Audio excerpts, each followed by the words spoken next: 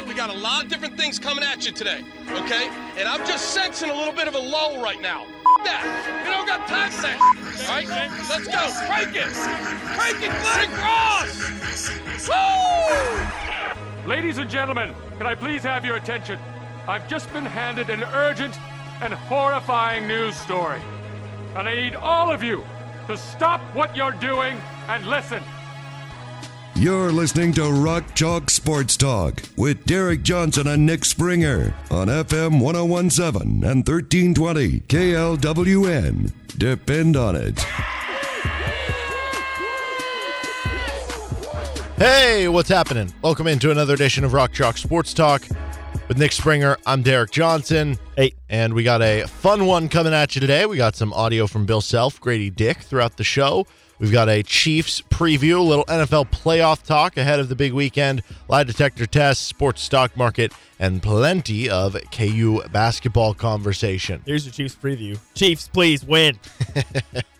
8.5-point favorites. That's going to be around what KU is against TCU, interestingly enough. Yeah, dude, why is there no line?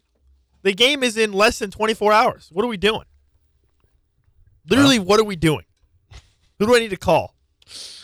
It's always funny when people are like, Las Vegas thinks this. It's like the actual city is alive. Who is the one behind Las Vegas? You know? Like, who is the guy? Who is Who Las do we Vegas? need to talk to? Who do we need to call? But yeah, as of right now, no line has come out for the game. Now, I'm just basing it. Ken Palm has it as a 9-point game. I'm Do you guessing think if it'll I be around. called, like, one of the casinos and was like, hey, you need to put a line out for the Kansas game. Oh, I'm sorry, sir. Right on it. The NFL playoff action continues. We're one step closer to Super Bowl 57 in the NFL divisional round. Check out DraftKings Sportsbook, an official sports betting partner of the NFL. New customers can bet just $5 and get $200 in free bets instantly. Plus, all new and existing customers can take a shot at an even bigger payout with DraftKings stepped-up same-game parlays. Boost your NFL winnings with each leg you add up to 100%. So, like, for instance, I can go into the Chiefs-Jaguars game. Yep. On DraftKings, and I can click Can for I tell the you what I same-game want? parlay button. Yeah, tell me. Travis Kelce 2+ touchdowns. Okay. Let's see. So you can get anytime Kelce touchdown at -130 as part of it, but if it's... Dude, -1. Dude, this guy hasn't scored a touchdown since November 20th. Let's see if I can find the 2 touchdowns. Can you get a little better odds? To score 2 or more touchdowns, Kelce's +425 for that. Okay, yeah. For 2. Okay, Yeah, so you go with that? Yep, put that one on there. Let's go with... Let's see, passing props. Patrick Mahomes over 269.5 passing yards. That's an alt line. Over. Oh, Yeah. okay, yeah. So yeah, that one in there. Yep. What do you think? We don't do a receiving prop? Should we get Juju Smith-Schuster revenge after getting knocked out last game? Or we can get an alt line on Jerick McKinnon over 29.5 receiving yards? That's pretty good. I like that one. Yep. Like the Jet? Yep. I'm down for Jerick. So that's 3 right there. And then, Juju over 39.5. A little bit of revenge? Maybe? Yeah. All right, so if we do those 4 together, Travis Kelce, you get 2 touchdowns or more. Mahomes, 270 or more passing yards. McKinnon, 30 or more receiving yards. Juju, 40 or more receiving yards. That's +900 already, and then you're going to get a boost on top of that, which I believe at that point it would be like a 30% boost. So you're looking at over 10-1 odds there on that parlay, and I like that. That's a good little parlay. You can do that at DraftKings. I'm telling you, man. Kelce hasn't scored since November. He's been saving them. He's saving the touchdowns. He's got to get 2. Download the DraftKings Sportsbook app. Use code KLWN. New customers can bet just $5 on the NFL divisional round and get $200 in free bets instantly. Only at DraftKings Sportsbook with code KLWN. Gambling problem? Getting help is your best bet. Call 800-522-4700. 21 and older, physically present in Kansas. Bonus issued is free bets. 1 boost per eligible game. Opt-in required. 10+ leg required for 100% boost. Deposit, parlay, and wagering restrictions apply. Eligibility and terms at sportsbook.draftkings.com/football terms. On behalf of Boot Hill Casino and Resort. Kansas takes on TCU tomorrow. Pre-game 10:30, tip-off noon here on KLWN, your original home for the Hawks, and our sister station 105.9 KISS. Get some brunch. Get ready for the game. Mm-hmm. What's your go-to breakfast food? Go-to breakfast food. You got to have a meat in there, either bacon or a sausage. Of course, yeah. And then, honestly, outside of that, I rotate between a few things. pancakes, French toast, waffle. Like if you want something like that, Okay. if you're feeling something sweet in the morning. Of those three, which one are you putting first? For the most, French toast, for sure. Okay, for sure. I agree with that. There are some Okay. times though where I'll just do like a scramble or maybe a breakfast burrito. This may be you a know? bad. This may be a bad take. Might start the show off with a bad take. I think pancakes are the most overrated breakfast food. Why? They're just bland. They're just nothing. You They're just smother pancakes. it in maple syrup. No, I'd much rather have waffles. It's or more French of a toast. conduit for the syrup than anything. I just don't get the hype with pancakes. It's there's nothing there. Nothing there. Just give me I'd much rather have a waffle or French toast. I would rather have French toast, but I don't know. Sometimes you can get more creative with the pancakes. You know, you do blueberry pancakes or chocolate chip pancakes. That's a Okay. game changer. Fine. Sure, whatever. Have your chocolate chip pancakes. I'm going to enjoy myself a waffle. I just don't get it. I don't get the hype. Okay. I don't get the hype. It sounds like you just haven't had good pancakes. I'd much rather have some French toast with some bacon, some scrambled eggs, a little country fried potatoes. Boom. Yeah, if you do breakfast for like a late night or a dinner or something, country fried steak is the go-to for sure. Yeah, that is true. Which I don't even know if that should be considered breakfast, but People eat it it's for on all breakfast. breakfast menus, right? Yeah. That's Honestly, a go-to. dude, steak and eggs is really good. Like just any Mm-hmm. steak plus eggs, solid choice. Can't go wrong with steak in general. True. KU takes on TCU. TCU just lost earlier this week by 9 at West Virginia, They did. a team that Kansas went on the road and beat by, 12? 14. Beat them by 14. So theoretically, Kansas is going to win by 23 on Saturday. Yep, I like that. Yeah, Let's do it. transitive property. Boom. But yeah, TCU is obviously a very good team. They were kind of in the preseason, the trendy Big 12 dark horse pick, right? Yeah. They brought all these Yeah. players back, almost upset Arizona in the second round last year. But they haven't really been that. They're certainly a very good team. They're just not that. Yeah, they sucked early, but they barely beat Arkansas Pine Bluff. They lost to Northwestern State, and I feel like most people probably at that point just kind of was like, okay, we can write off TCU. But you're right. I mean, this is still like a pretty dangerous team and a team that could easily finish in the top half of the conference still. 100%. And when you look at what they've done in conference so far, you take away the West Virginia loss. Their other two losses were by 2 at home to Iowa State, who looks like a top 3 or 4 team in the conference, and by 4 on the road at Texas. So they've played other top teams in the conference pretty close, and they have wins. And they won at Baylor. Yeah, that's a very, very good win right there. And I guess that's the point for me. Like, TCU is more than good enough to beat you. Yeah. I mean, I think we've seen everybody in the Big 12 is good enough to beat you. Oklahoma and Oklahoma State almost won in Yes. Allen Fieldhouse. Yeah. But especially true for TCU. They're a very good team. Do I expect them to win the Big 12 or be one of the top 2 this year? No, probably No. not. And if they lose this game, they're going to have trouble doing so because at that Yeah. point they'd be 3-4. But, like, Yeah. they are a very good team that I expect to make the NCAA tournament and probably win a game or two in the NCAA tournament. I mean, this team is probably what, like a 6 seed, 7 seed, I wonder what they are right now. maybe a bit lower, I guess. If they They did not play like a super tough no, they didn't. non-con. No, maybe they might be closer to like a 10 or 11 right now. Now that I think about it. No, Bracket Matrix has them as a 5 seed Oh. and Okay. like the highest 5 seed. I as thought I opposed was to being a being 4 seed. generous by giving them a 6. So yeah, this is basically, if you view it that way, Kansas a 1 seed, TCU a 5. This is like a Sweet 16 matchup, except Yeah. you get to host it now in Fieldhouse. TCU offensively, something that they do that definitely is going to scare you coming into this game, they offensive rebound the heck out of the basketball. This is the 26th best team in offensive rebounding rate this season. Last year, they were first. And last year, that was kind of the difference between the two games. If you remember last year, they played the 2 games in the same week. The game that was in Fort Worth, they had like 18 or 19 offensive rebounds, and that just took over the game. They had like almost as many offensive rebounds as you had defensive rebounds. The second game, they had single digits, and Kansas was able to win the second game. They lost big in the first game. So for Kansas, can you limit that number of offensive rebounds? Overall, this is not a great offense for TCU, and if you can get them into the half court, they can struggle at times in the half court. But they like to run up and down. They play at a high tempo. They're 28th in the country in an average possession length offensively, 47th in adjusted tempo. They get a bunch of those offensive rebounds. They get to the free throw line a bunch. They don't really turn the ball over, and they shoot 2s at a pretty high rate. But they can't shoot threes. They cannot shoot They can't threes shoot threes. at all. In fact, against West Virginia, they attempted just 8 threes the whole game. Yeah, so they're 338th in the country in the amount of shots that come from three-point range. So to that point, they don't shoot very often. Yeah. And when they do not go in. They are 28.7% from three this year. That is 348th in the country. If Yeah, you they're bad. just look at their 6 Big 12 games, they are shooting 24.7% from three. That is last in the Big 12. Which means they're going to go like 7 for 12 probably. Yes. From three. It'll be low. Yeah, it'll be like, 8 of 14 Yep, or, yep, 7 yep. of 12 or, Yep. 6 of 9 or something against Kansas where it's like, really? Yeah, the only guy they have that can shoot is Emmanuel Miller. He's like a 48% shooter. Everybody else is 30% or lower. Yeah. Mike Miles is kind of a chucker in that regard. Like, he's a really good scorer, but from three, he can be a bit of a chucker. Damian Baugh is not a good three-point shooter. Like, they just have a bunch of athletic wings, and that kind of goes into why they are such a good offensive rebounding team. Like, one, they kind of have to because they can't shoot, and two, like, they're more just, physical athletes who play really tough than they are maybe finesse players who are going to hit a bunch of those threes.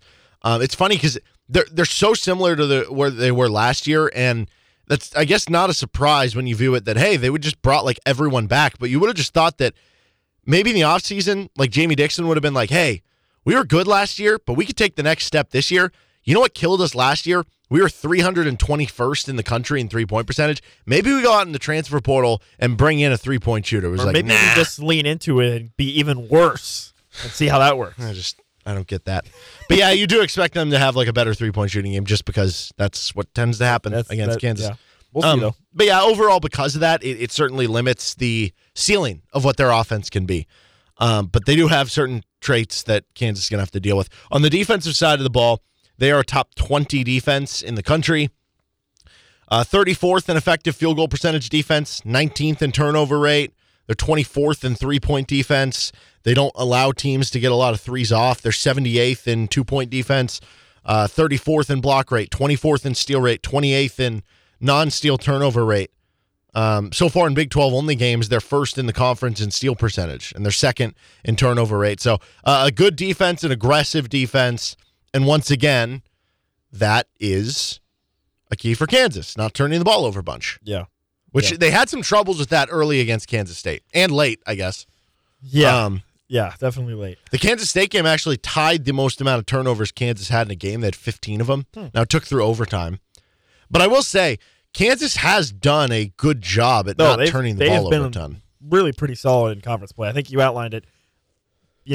9, 12. That's usually been their numbers in conference play turnover, right? And 12 turnovers, especially in conference play, in a conference like the Big 12 that has so many good defensive teams, like, that's really good. I think that's really, really good. So I think you feel actually okay there. What's interesting to me is TCU's three-point defense. If that continues, KU just had a bad shooting game against K-State. What does that mean for this game? I don't know. But what's funny is, I think it means you feed KJ. Well, as great as a offensive rebounding team as TCU has been, and this goes back in line with KJ possibly having a big game, they've not been a good defensive rebounding team. They're 291st in the country in defensive rebounding rate. And in Big 12 only games, they're last. 10th of 10. And Kansas right now, you may have seen the stat, Kansas is second in the Big 12 in rebounding. So while rebounding, I feel like at times has been sort of a trigger word or a hot topic, like Kansas has actually been a pretty solid rebounding team in conference play. So far. Yeah, the Iowa State game was kind of just the one game where it was like, where they struggled. Yeah.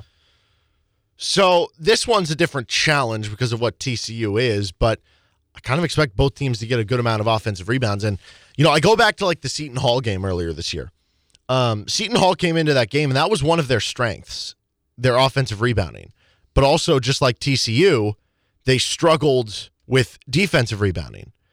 And so what Kansas was able to do in that game against Seton Hall was, even though Seton Hall got, a fair amount of offensive rebounds, they had 9 of them. Kansas was able to get 11. So you neutralized one of their strengths. And I wonder if you can do that in a game like this because of their defensive rebounding. We know KJ can be a good offensive rebounder. Yeah. I mean, the wings tend to be like solid offensive rebounders.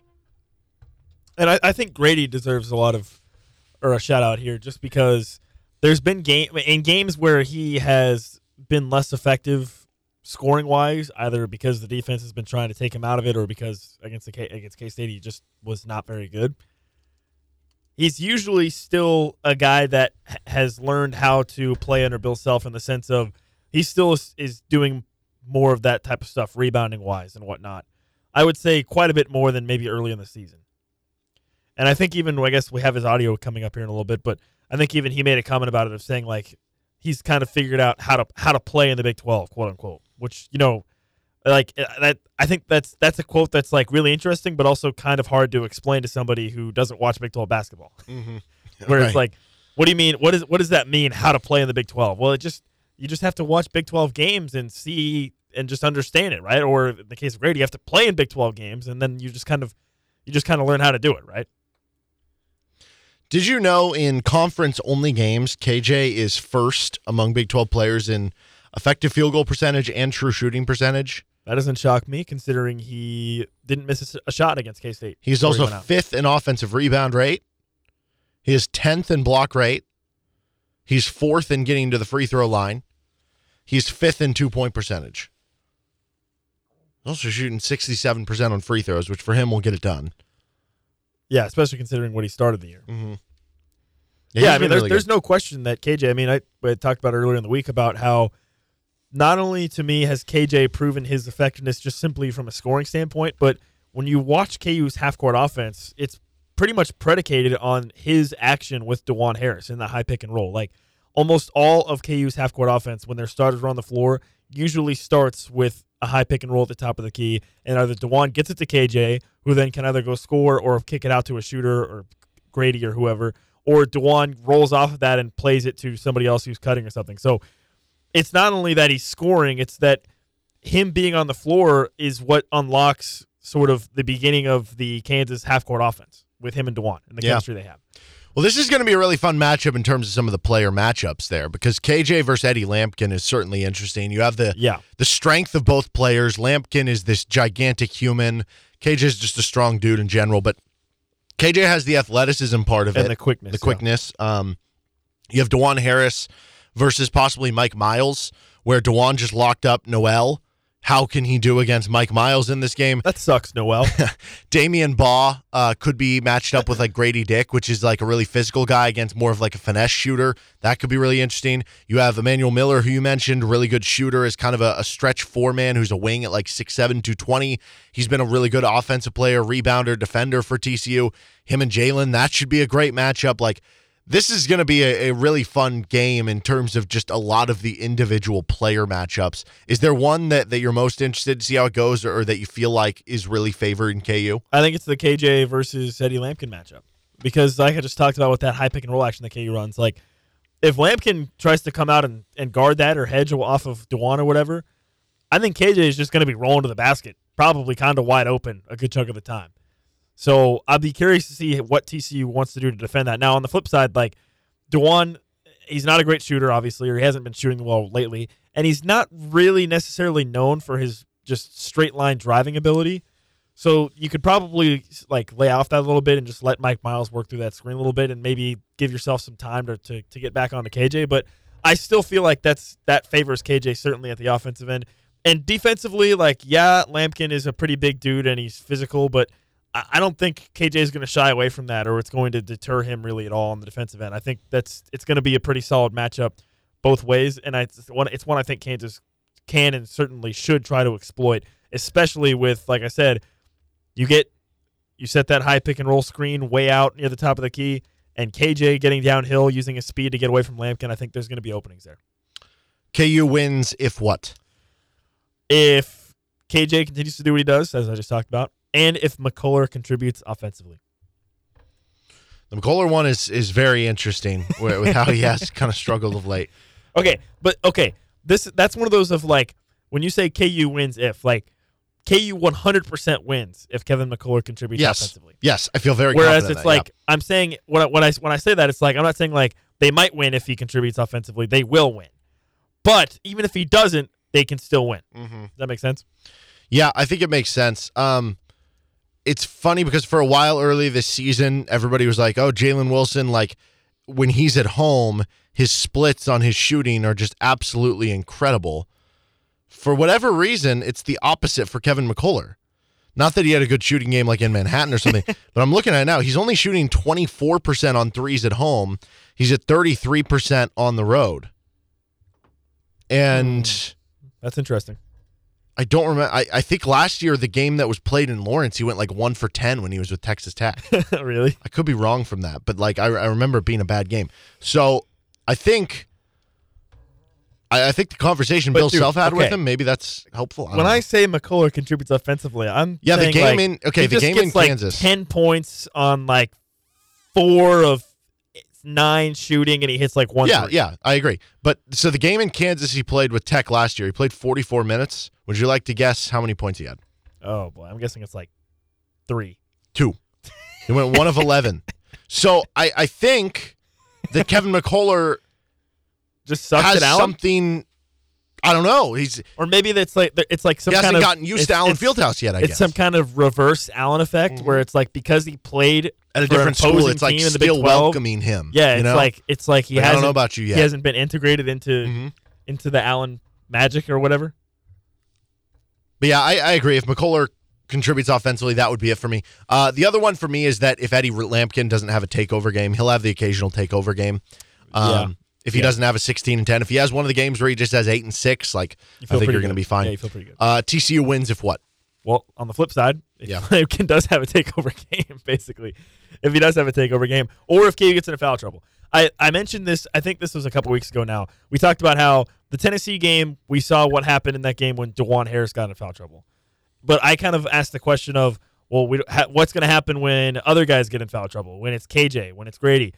Well, we kind of saw that against K-State, and look what happened. It was another loss. So I think TCU wins also if KU gets into foul trouble again. And I would wonder from the TCU standpoint if Jamie Dixon or the coaching staff for TCU doesn't go back and watch the K-State game and say, okay, well, we're just going to bum rush these guys and try to get them in foul trouble early because, that's how K-State basically won the game was KU just their starters fouled out and they didn't have anybody else. So I wonder if that will be a strategy. Like, I'd be curious to see, especially early in the game, if TCU is just going to force feed Lampkin in the post on offense and try to get KJ to get a couple quick fouls on him.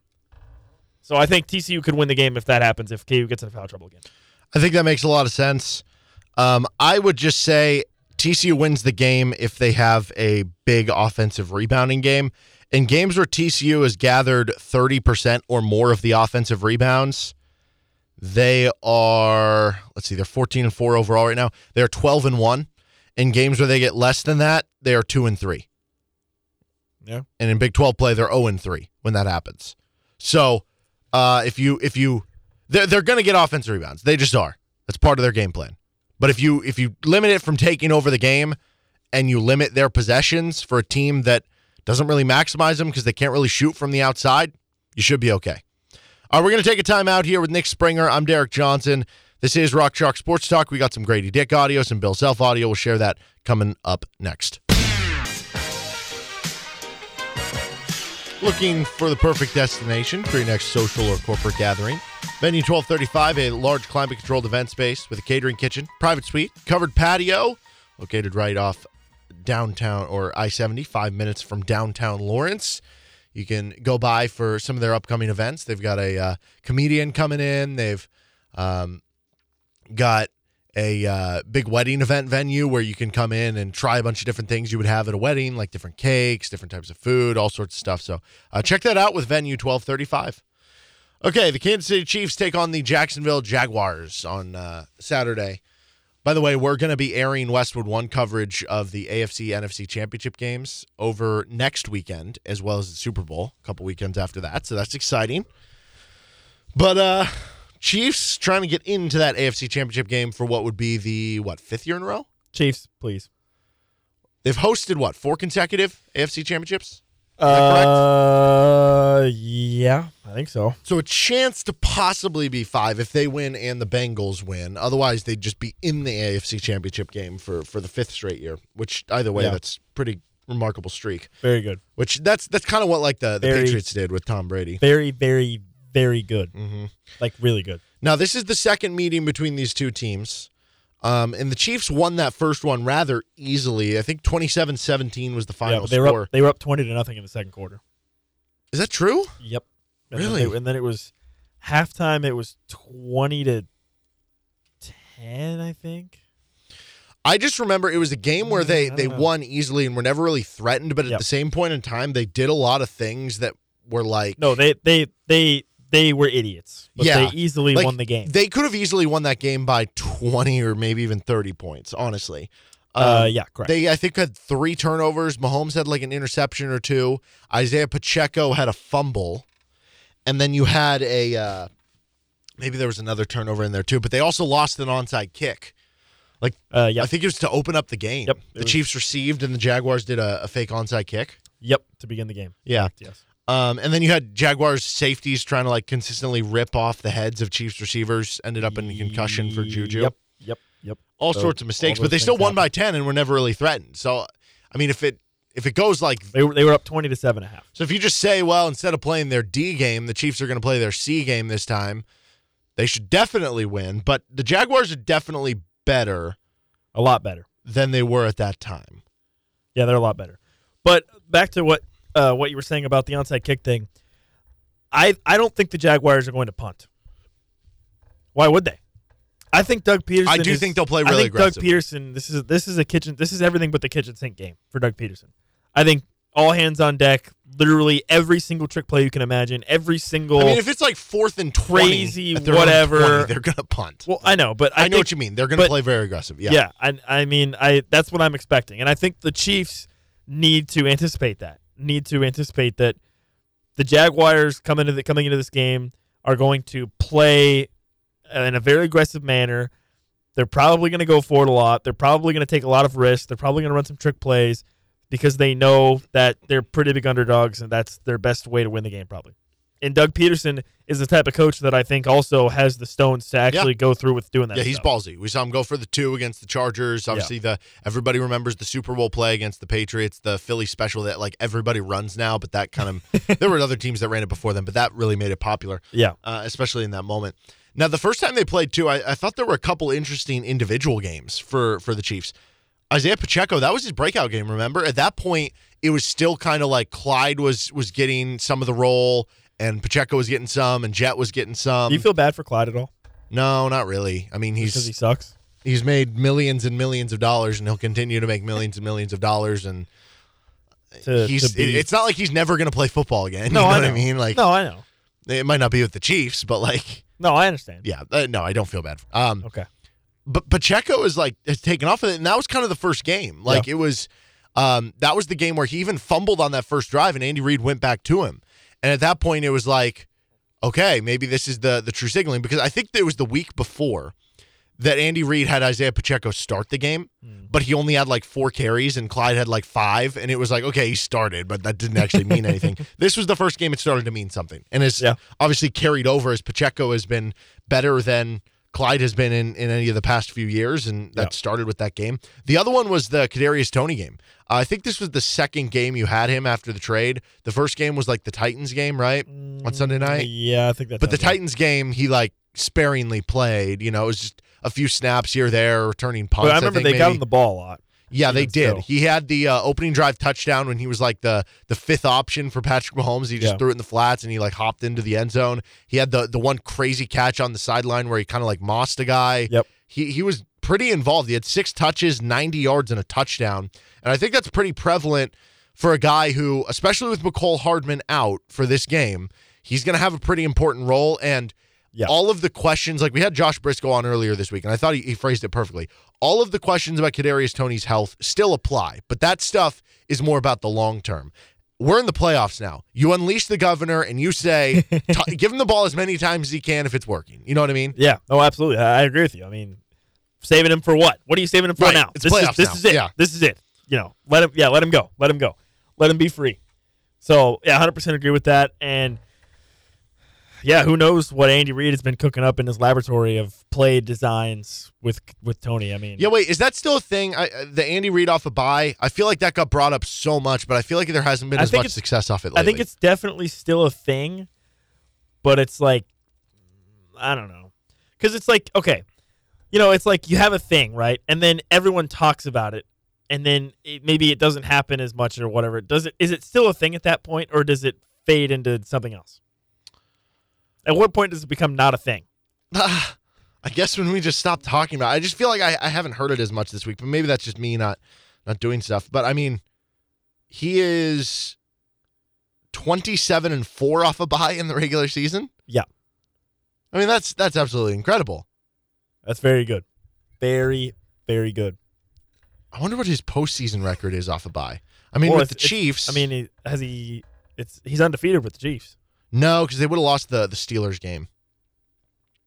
Whatever that was, like 2016, 2015. Were they a 1 seed that year? They were the 2 seed, and the Steelers were the 3. That was the Carl Jeffers game, the Travis Kelce. Oh, the Travis Kelce. This guy shouldn't work at Foot Locker game. Yes, that game. Yeah, dude, this guy can't even work at Foot Locker. Hit him with the Foot Locker.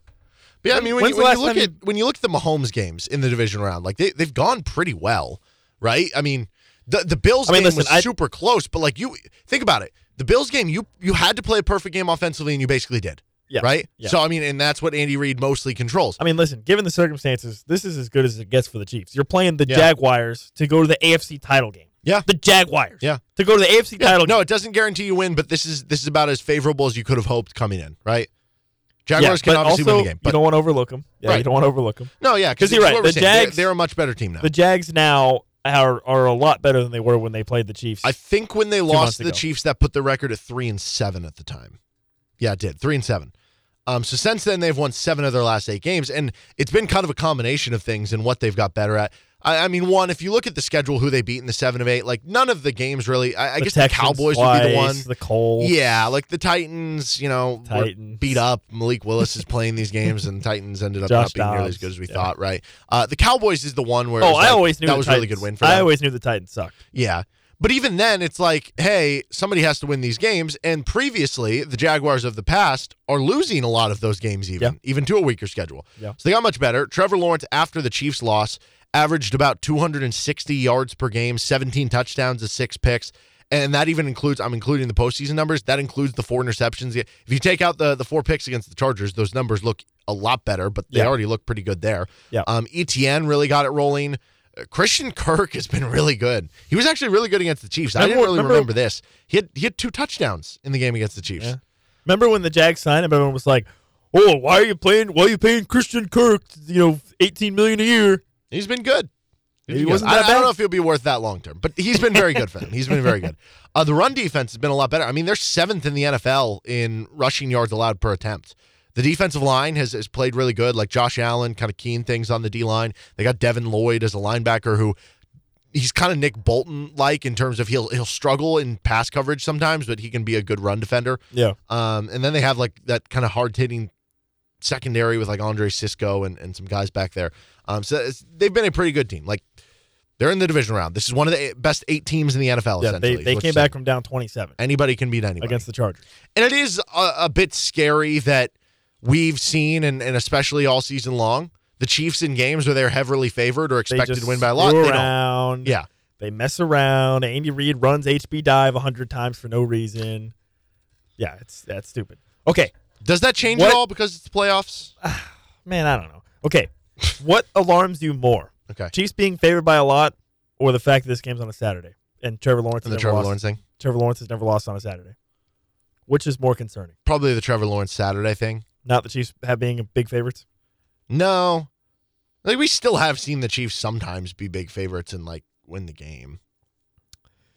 Yeah, I guess. I mean, they do. Yeah, I mean, they win more often than not, but they don't cover. No. I totally forgot about this. The Chiefs played the Titans. It was off their bye week. That was almost a loss for them off the bye week to an AFC South team. Oh. To Malik Willis. This game's going to be gross. Yeah, to Malik Willis. Yeah, I think it's the Trevor Lawrence thing. I don't know. Yeah, you're more concerned about the Trevor Lawrence thing?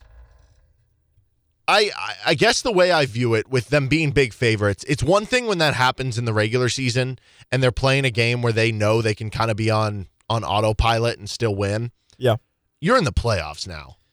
It doesn't matter how big of favorites you are. You're in the playoffs. You should not be looking at the other team and being like, yeah, we can be on autopilot. They might though. I don't know. If they do, they're going to lose. If they do, they're going to lose. You think I feel so? confident saying that. This is not one of those games you can do that.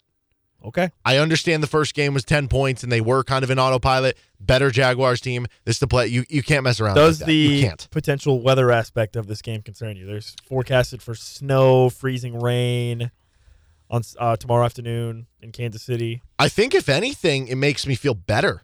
You don't think that favors the Jaguars? Why would that favor the Jaguars? They play can in just run 80 the- degrees every They can game. just run the ball. And the Chiefs' run defense stinks. And the Jaguars' run defense is not that bad, as you said. Yeah. I get what you're saying. Like, when you look at it as like, hey, they have this dynamic running back with Travis Etienne. I think that Trevor Lawrence and the Jaguars would struggle in that type of environment. Okay. Like, remember that stat that came out earlier this year? And I The don't remember. The Jags have never won a game when it's the No, it's temperature's not been, never, but it's like They're like 1 in 100. it was like they lost like 29 straight games in games that were like under like 50 50 degrees. which Yeah. wasn't even like that crazy. Yeah. You know? Yeah. I wish I could see Trevor Lawrence's career splits on this. Because, like, think about it for On him. games under 40 He never degrees. plays in cold weather. He went to high school in Georgia. He went to college at Clemson in South Carolina. All their bowl games that are played Were in in domes. January are in either Florida or domes. domes where they're inside or warm weather states. And then he goes to Jacksonville where they play all their games in the warm weather. And they hosted the playoff game last week in Jacksonville. So, like, Yeah. No, I understand. I think that could be good for the Chiefs, honestly, if it snows. Okay. We've seen Patrick Mahomes play well in the snow. Yeah. Patrick Mahomes has played pretty well in cold weather games, actually. So who do you think has to have a big game for the Chiefs? Obviously, minus Patrick Mahomes, right? That's the obvious one. And is there a player that maybe scares you most? Like, if I looked at the Chiefs offense versus the Jaguars defense, who sticks out for the Jags defense? Who needs to have a big game for the Chiefs offense? Okay. Is it who do I want to have a big game or who do I think needs to have a big game? Who either needs to or who do you think will? Well, I want to, and I hope, and I think he will. Travis Kelce have a big game. I mean, this is his time to shine, man. Come on, you know he's been good over the last 2 months of the season, but he doesn't have a touchdown. And you want to be the greatest tight end ever?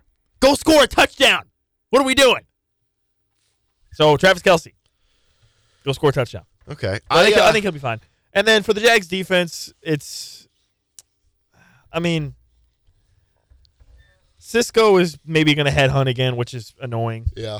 But I think I would assume that the officials are going to be more on that. I would think. Well, here's the so he apparently sent a DM to Juju to apologize, and that's all fair and well. But if he does it again this game, it's going to be like It doesn't matter. Okay, come on, dude. Yeah, it doesn't Like, matter. Yeah, It doesn't matter. So I guess the worry for me, I don't but the biggest worry for me is that Josh Allen eats Orlando Brown's lunch, that would be bad. and he has like 3 sacks, and he blows up a couple run plays, right? That would be a worry for me. Yeah, that'd be bad. As far as who I think, I'm interested to see what they do in this game. Juju revenge game. I like that after getting knocked out in that one. He was actually having a good game in that one before Yeah. he did get knocked out. I think it was in the second quarter. And he already had like near 40 yards. We haven't even talked about him, but Jerick McKinnon also. Jerick McKinnon. Yep. As I mentioned, Lloyd can sometimes struggle in pass coverage. McKinnon had 6 catches for 56 yards in that game. So he was heavily active. And obviously, from that point on, it kind of felt like maybe that was when things started to switch for him with He's been stealing all of Kelsey's touchdowns. Yes. Yeah. Yeah. So he's been electric. I would imagine that's a big one there. Maybe even Kadarius Toney, because we talked about how good of a game he had last time, and this time now you even expect him to be unleashed a little bit more. What about the flip side? Anybody stick out to you as needing to have a big game or could have a big game for the Chiefs defense, and who maybe scares you from the Jags offense? We've talked about this a little bit over the course of the season, but the Chiefs secondary has been really good given their youth and whatnot, but they don't have any interceptions. They don't get any interceptions. So I'm looking at Trent McDuffie or L'Jarius Sneed. Go get a turnover. Like who would anybody die if you guys caught a ball Yes. thrown from the other team? Like I'm looking at one of those guys, McDuffie or L'Jarius Sneed. You know, you're playing a less experienced quarterback in the playoffs in Trevor Lawrence, who is going to be playing outside of his element in the weather, as we just alluded to. He may be looking to force some stuff, and I would want to see the Chiefs try to force a turnover that way. So one of those guys. And then on offense for Jacksonville, I think it's got to be ETN. He's their most dynamic player offensively with the ball in his hand. But Kirk, as you said, had a great game against the Chiefs when they played earlier in the season. So a couple guys to keep an eye on. Yeah, Kirk had 9 catches for 105 yards and 2 touchdowns. Just Trevor Lawrence being in on a Saturday. If you can hold ETN down to 40 or 50 yards, I think that would be big. I think he only had like 70 yards in the first game, which I guess is a decent amount. Between Zay Jones and Christian Kirk, it's one of those two going off. Whichever one's not being guarded by Trent McDuffie, that scares you a little bit. But I do think this go around, L'Jarius Sneed's going to be more in coverage on those guys than maybe the first one. Will Chris Jones get a sack? I was just going to say, what do you think happens first? Chris Jones gets his first postseason sack, or Trent McDuffie gets his first interception? I would probably pick Chris Jones. I think I agree with you. I'd probably go Chris Jones. But what if both happen? That would be very if good. If both happen, Chiefs win, guaranteed, yes, right? Easily, 100%. Okay. Yes, blood bank. So, I mean, at the end of the day, Jacksonville, much better than they were, but it's still a 10-8 football team. They have flaws.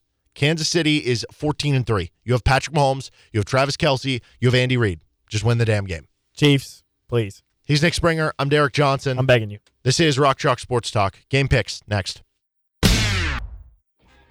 It's that time of the week on Rock Chalk Sports Talk for game picks of the biggest games ahead from this weekend. Well, that sounds great. And you know what? It'll be nice having a little extra cash to bet on college football. Right here on FM 1017 and 1320 KLWN. Yeah, I'd like to bet $100. You want to pick a team? No, just take it.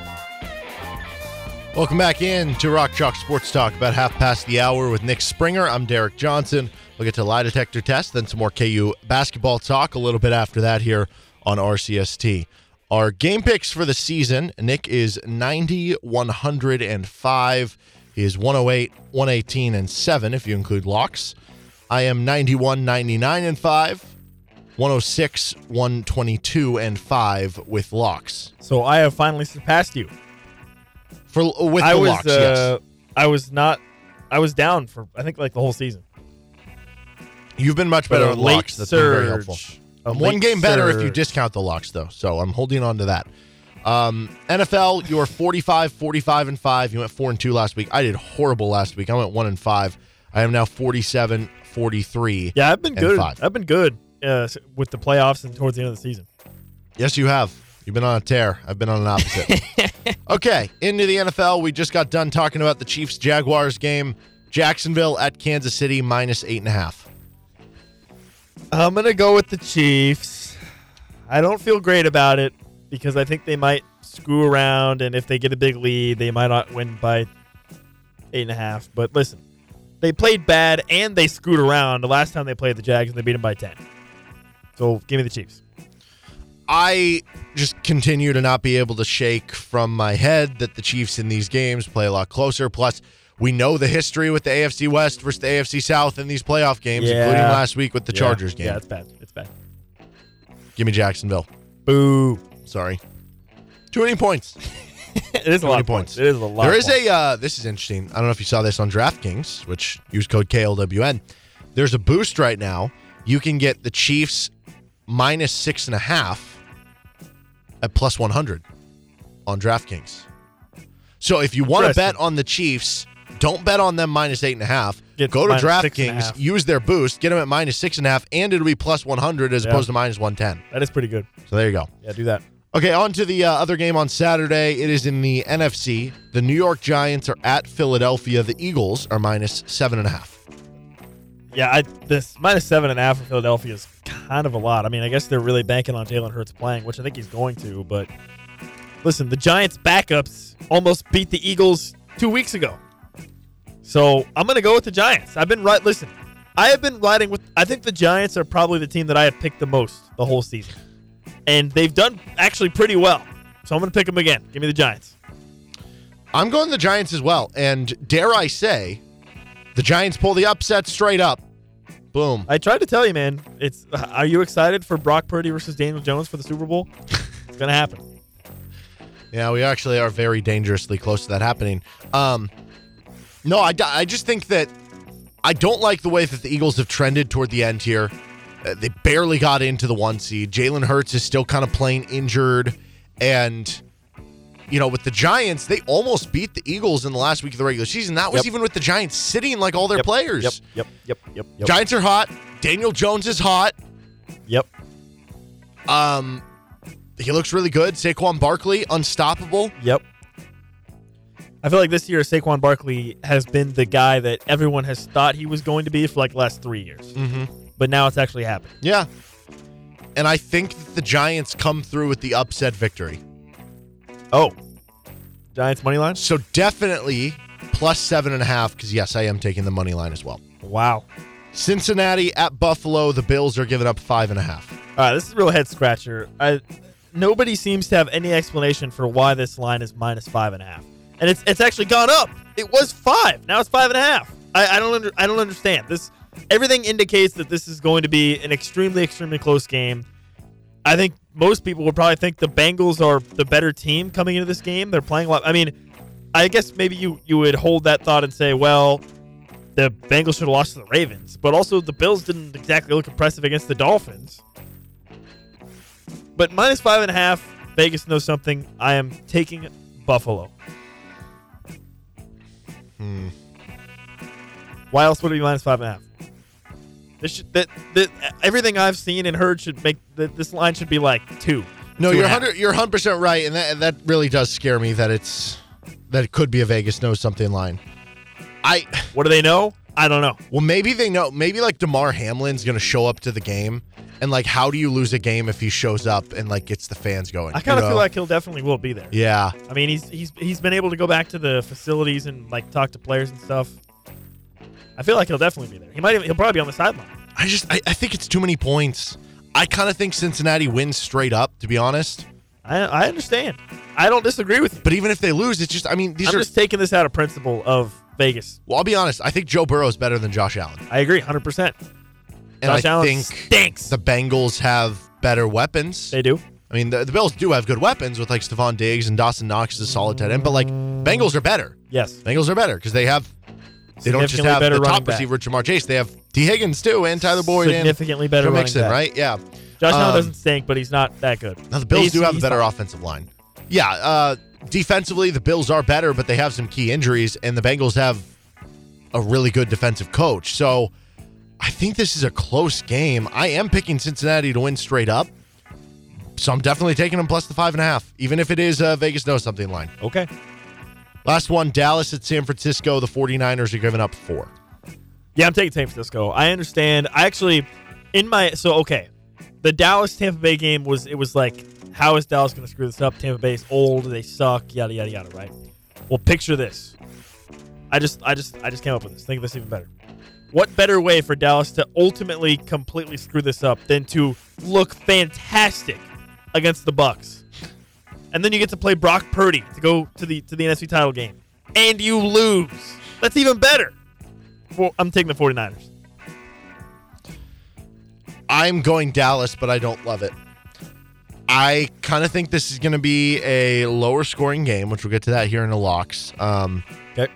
But like, I can't get on board with the Brock Purdy thing, and he keeps overcoming every qualm I have about him. Yeah, I was about to say, what can you not overcome about him? He's elite. No, and it's not like Dak Prescott's had the best season ever. There were some rumors that Kellen Moore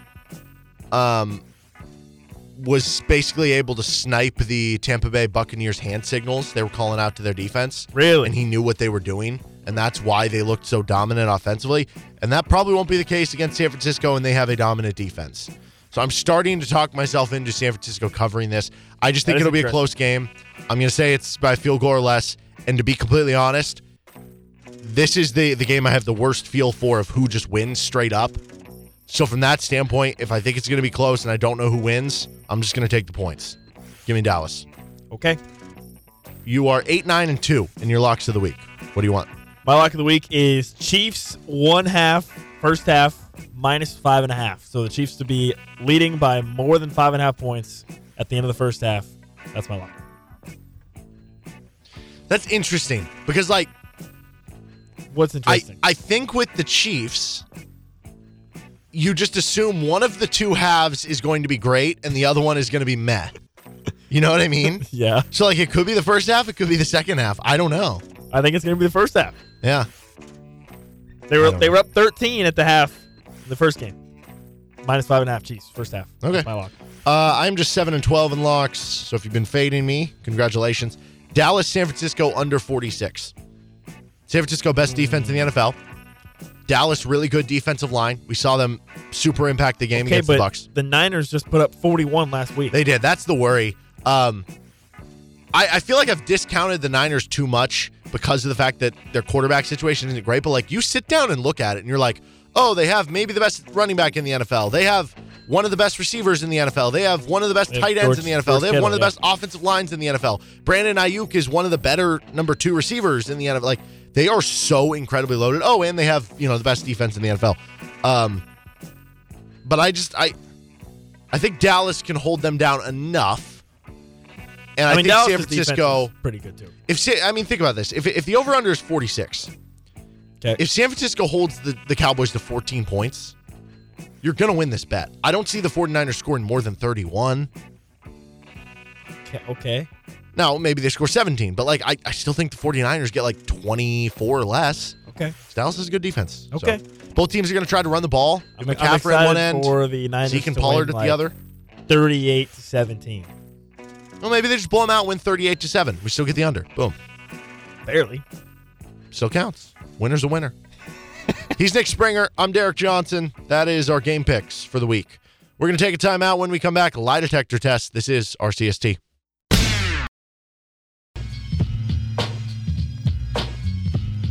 More KU basketball talk in the 5 o'clock hour. With Nick Springer, I'm Derek Johnson. This is Rock Chalk Sports Talk on KLWN. Let's get to our lie detector test for this week. First up, we go to the NFL.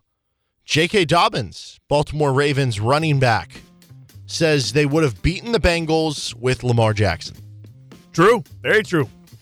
No lie detected here. They almost won without him. They should have won. By the way, I just want to point this out. When's the last time you've seen this many games or situations where a fumble at the 1-yard line over this short amount of time has changed the outcome of the game? What was the other one? TCU, Michigan. Oh, yeah, duh. That's 2. Just too That's many. 2 more than you would normally have, you would think. Yeah, that is a good point. I don't think he's wrong. Yeah. I mean, you could just look at that one play specifically. Lamar maybe gets in, but also just run HB dive. Don't even run a QB sneak. Yeah. Because Tyler Huntley's not that good. Lamar Jackson just is. Motion Blake Bell across the line of scrimmage and let Blake Bell run the QB sneak. Mm-hmm. Well, the counter to that, though, would be that then if they had Lamar, the Chiefs would be playing the Ravens with a really good defense in Lamar Jackson this week, which would be a little scary. Would be a lot more scary than the Jaguars. Yeah. Arch Manning, student ID. It has been lost again. Somebody else posted a picture with his student ID earlier this week. Wait a second. I saw the first one. It happened again? Yes. So here's the lie in question. Is someone just having fun at the office and making fake Arch Manning IDs that they're handing out to people? Or did he really lose it twice? Boy, if he lost it twice, Texas is going to be bad for another 3 or 4 years. First of all, how do you lose your ID twice? How does it even happen once? A 2-week span. So you're telling me I only saw the picture of the girl that found it the first time. It happened again? There's a different guy holding it with a different hand saying he did it again or something. So do you think somebody at the office is just making fake Arch Manning IDs so that they can go viral on Twitter? What if it's Arch Manning faking his own missing IDs? He has a bunch of ones and he just leaves them there because No. He gives it. He gives it to somebody and it's like, hey, take a picture of this and say that I lost it. What does he have to gain from that? I don't know. That's a good point, how do you even lose your ID? Because that's something that it goes in your wallet. Is he just holding it and he just leaves it on a table somewhere and then just walks away? Yeah, I mean, I guess you have to. When I went to KU, you take your ID out to swipe it for eating at Mrs. E's Diner or whatever, but then you just put it back wherever you keep it. So that's what I don't understand. Yeah, I'm also lost on that. Very lost. We have sports stock market. Our stock market are stocks down on wallets? Apparently. They just don't use one anymore. What's up with that? Okay. So are you buying he's just a forgetful lad? He just leaves at places. Or do you think this is a wider conspiracy? I'm buying that he's a forgetful lad and that Texas is not going to be back. Okay. Listen, if your quarterback can't even hang on to his ID, how do you expect him to hang on to the football? What are we doing? Valid point. Okay, this lady. Here's the headline. I keep 7 rats as pets. They're not disgusting. Oh. I love them. Oh. Here's the full story in the New York Post. A Netherlands teacher is going viral after revealing she lives with 7 rats, and she lets them just crawl all over her. She has like TikTok videos of it. That's weird. She says they like to be with humans. She says that she got her first 2 rats when she was 14 and has since become enamored with enchanting them. She has over 100,000 fans on TikTok. I don't know if they're fans or people who just watch to be like, what is going on here? Yeah. She says, I think pet rats don't deserve this negative image as they are so different and nothing like wild rats. Dude, the pictures are bad. I can't even look at them. They like to be with humans, cuddling, sitting on your shoulder, and going wherever you're going. And they even enjoy learning tricks. They're good company, and I think it's very cute when they all sleep together in their hammock. These rats are ratatouilleing this lady. I don't know how or why, but somehow that's the explanation. This is so weird. So weird, dude. How do you even, get into this? Was she wearing a hat during the interview? Was she wearing a hat? They're underneath the hat, just pulling her hair. Making her say these things. Oh, my gosh. No, she was not, and she's not during the videos. It's absolutely disgusting. Rats just spread disease and are very gross. Well, this just goes back to one of those things where it's like people just try so hard to like something just because everybody else doesn't like it. That's what this is like. Like what? Like why? Literally why? Just be normal. That's the question. Does she actually like these rats, or is she using this to become TikTok famous? She's using this to become something. I don't know what. I mean, TikTok famous. If she has over 100,000 followers, I don't know how many views she's getting on each of these videos. But she's not getting my views. She's making money off of it. I don't. So care. would you suffocate? I don't know how much money.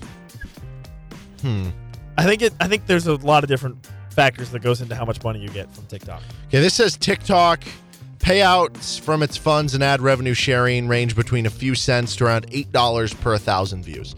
So it kind of depends. But let's say it's the high side. If you get a million views. So if you get 1 million views at $5 per 1,000 views. Sure, that would be equal to $5,000 for that one video that took you one day to create. That's not that much. She had that one video that she showed them crawling all over her. She had 16.4 million. Oh, so now multiply that by 16. That video would be worth $80,000. Would you let a bunch of rats? That can't be right. If it was based on $5 per 1,000 views. I don't believe that math is right. Why? I don't know, but I can't do any math. I can't do the math to debunk it. You have 16 million views. You divide it by the 1,000 by 1,000 because that's how many. Whatever $5 per 1,000 views you're getting, and then you multiply it by the $5. That's $80,000. So let me ask you: if somebody offered you $80,000, Nick, we need to have $80,000. We need to have a math teacher on the show. Oh my gosh! To check this is so simple math. To check Nick. what we're doing, Nick. This is very simple math.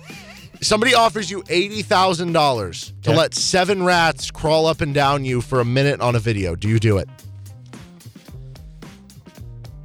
Maybe. Would you do it?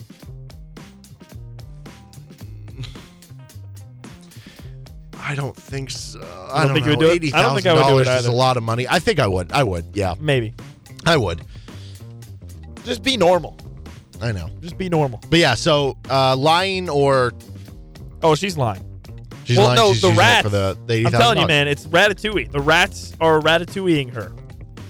I don't really know what that means or how to clarify it any further than that, but that's what's going on here.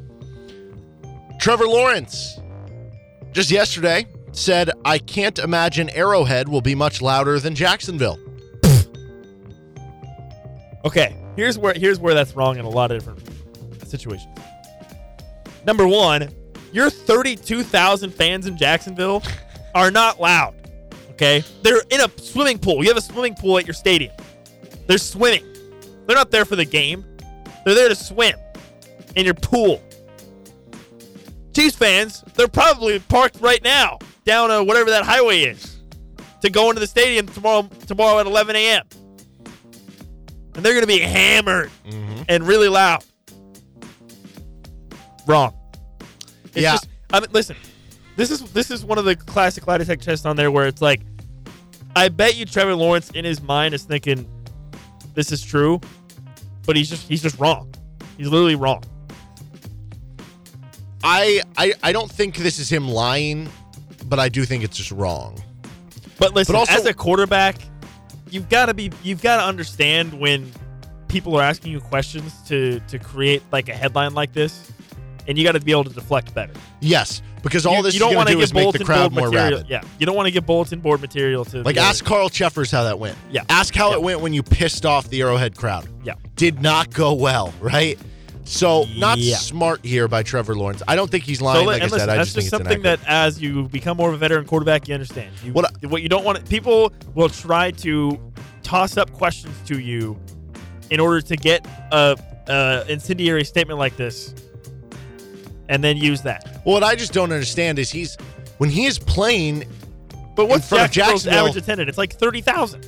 I don't know, but I'm sure it's sold out for the playoff game. But when he's playing on Jacksonville's field, they're quiet for him because they're on offense. He must have been talking about when they were scoring to make the comeback. I guess. But yeah, wrong. Last up, Jim Harbaugh. Wrong. Michigan's NCAA infractions case projects a prolonged path to resolution after football coach Jim Harbaugh's refusal during multiple meetings with the NCAA this week to acknowledge that he lied to NCAA investigators, a source confirmed to ESPN. This story from ESPN. During an attempt to expedite the case and achieve a negotiated resolution, Harbaugh refused to acknowledge that he had lied to the NCAA investigators, a source confirmed. He has maintained that he doesn't remember the incident in question, which has led to a standstill in the case. Yahoo Sports first reported these details, which included 2 meetings with the NCAA this week. An admission that Harbaugh had lied likely would have led to him accepting a multiple-game suspension as he faces a potential NCAA Level 1 violation. The initial investigation into Michigan included 4 Level 2 recruiting violations, which are less significant in scope and punishment. But the potential Level 1 was added, as ESPN previously reported, as part of a more serious charge for not cooperating with the NCAA enforcement staff. This presents an interesting standoff between Harbaugh and the NCAA, one that could potentially drag out for nearly a year, per the typical NCAA enforcement and appeals timeline. For now, there appears to be little change for a negotiated resolution. This means Michigan faces the belabored proceedings of an NCAA case with the specter of Harbaugh's expected multi-game suspension likely looming over the start of the 2024 season. There's little chance that NCAA enforcement can execute the case before the start of 2023. ESPN confirmed Yahoo's reportings that there's essentially an impasse between Harbaugh and the NCAA, as Harbaugh says he doesn't recall the incident in question, and the NCAA is insisting he lied. So who lied? Okay, so this is about some recruiting stuff, right? Yeah, so basically he had a bunch of Level 2 violations, small little recruiting things, and basically the NCAA was like, play ball here, did you do this? And he was like, no. So, who's lying? Probably Harbaugh. I mean, listen, every school has probably Level 2 recruiting violations of some kind. So he's probably lying about whatever. This goes back to, it even goes as far back as he actually said, he said he doesn't recall the incident. This even goes far back as like the Patino stuff multiple years ago, where it's like either you knew about it, which is bad, or you didn't know about it, which is also bad because you're supposed to be the top guy. Yeah, to be clear, I don't care about this stuff, so I'm actually rooting for Michigan and Harbaugh because screw the NCAA. Screw the NCAA. Yeah, no, that's fine. Yeah. That's fine. But in this case, I think it comes down to that. It's either you did know about it and you are lying, or you didn't know when you probably should have. No, but see, he's doing this. He said he doesn't recall the incident. So he's not just saying, no, I didn't do it. He's saying, I don't remember. Well, this is what happens when So do you think he doesn't remember? This is what happens when coaches are 65, 70 years old. They forget stuff.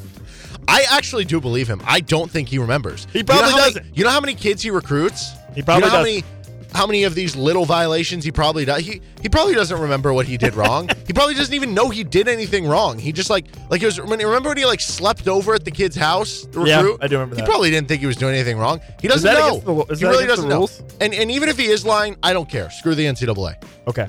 I'm totally where I'm down at. for that. Screw the NCAA. All right. He's Nick Springer. I'm Derek Johnson. 2 hours down, 1 to go. This is RCST. More KU basketball talk next.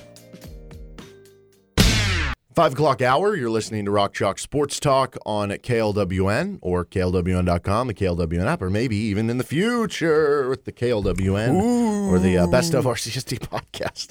And Nick Springer, Derek Johnson. We're going to have high school hoops coming at you later tonight. 6:45, Lawrence High in the Topeka Invitational Tournament semifinals. You can hear Nick Springer with Craig Hershiser on the call of that one. Tomorrow we have KU basketball. Noon tip-off, 10:30 pregame for Kansas versus TCU. You can also hear that on our sister station, 105.9 KISS. And then after that, a little bit after that, we'll have the KU women's basketball game. They're on the road against Iowa State at 5 o'clock. Pregame will start at 4:45 here on KLWN. Then Monday, we're going to have some more KU basketball as they take on Baylor.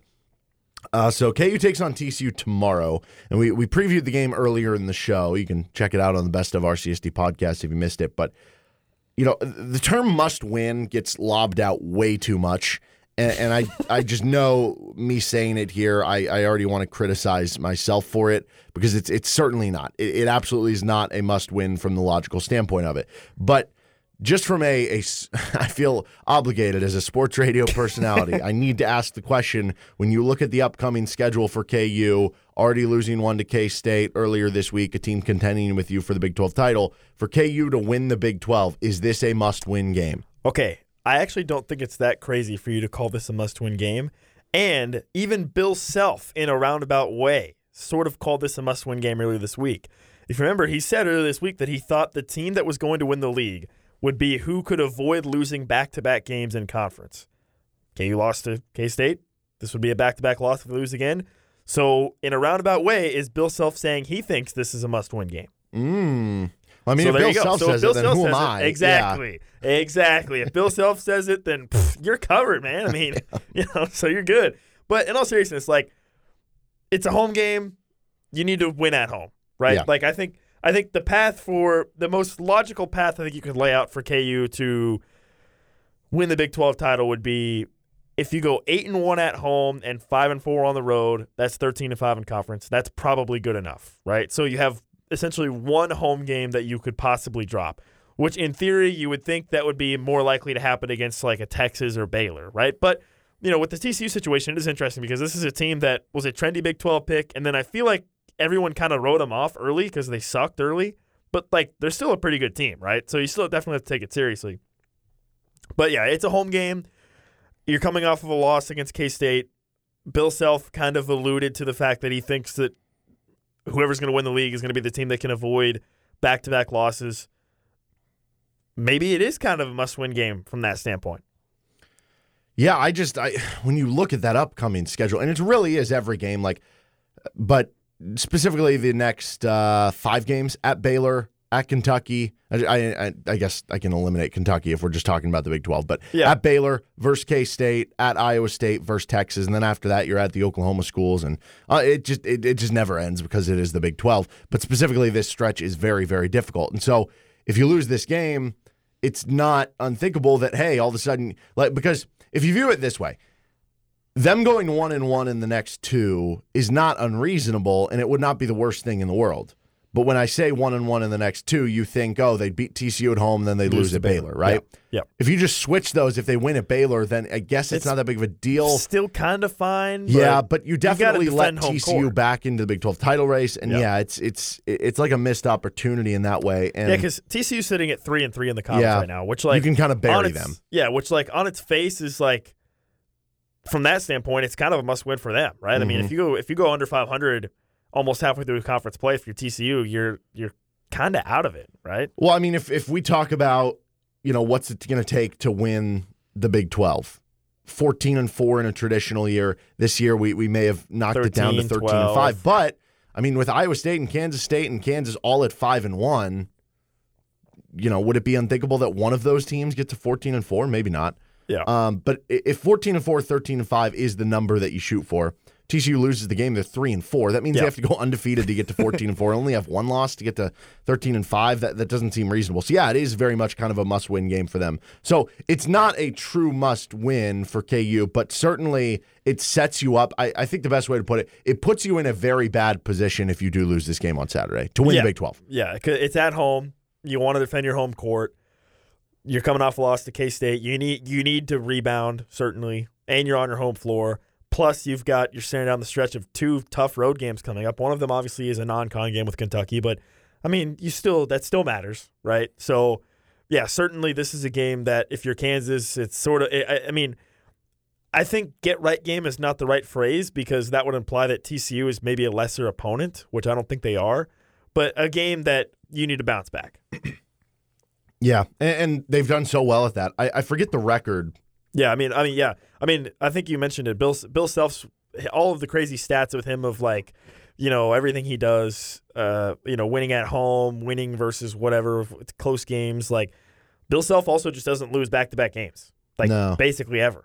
I wish I could find the record. I know it is something incredible, but it's funny. So it's like 90% or something like that coming off a loss. Like he very seldomly loses back-to-back games. But then again, this year in the Big 12, it's easier to lose back-to-back games because of all the different opponents. So let's do our game picks for the game.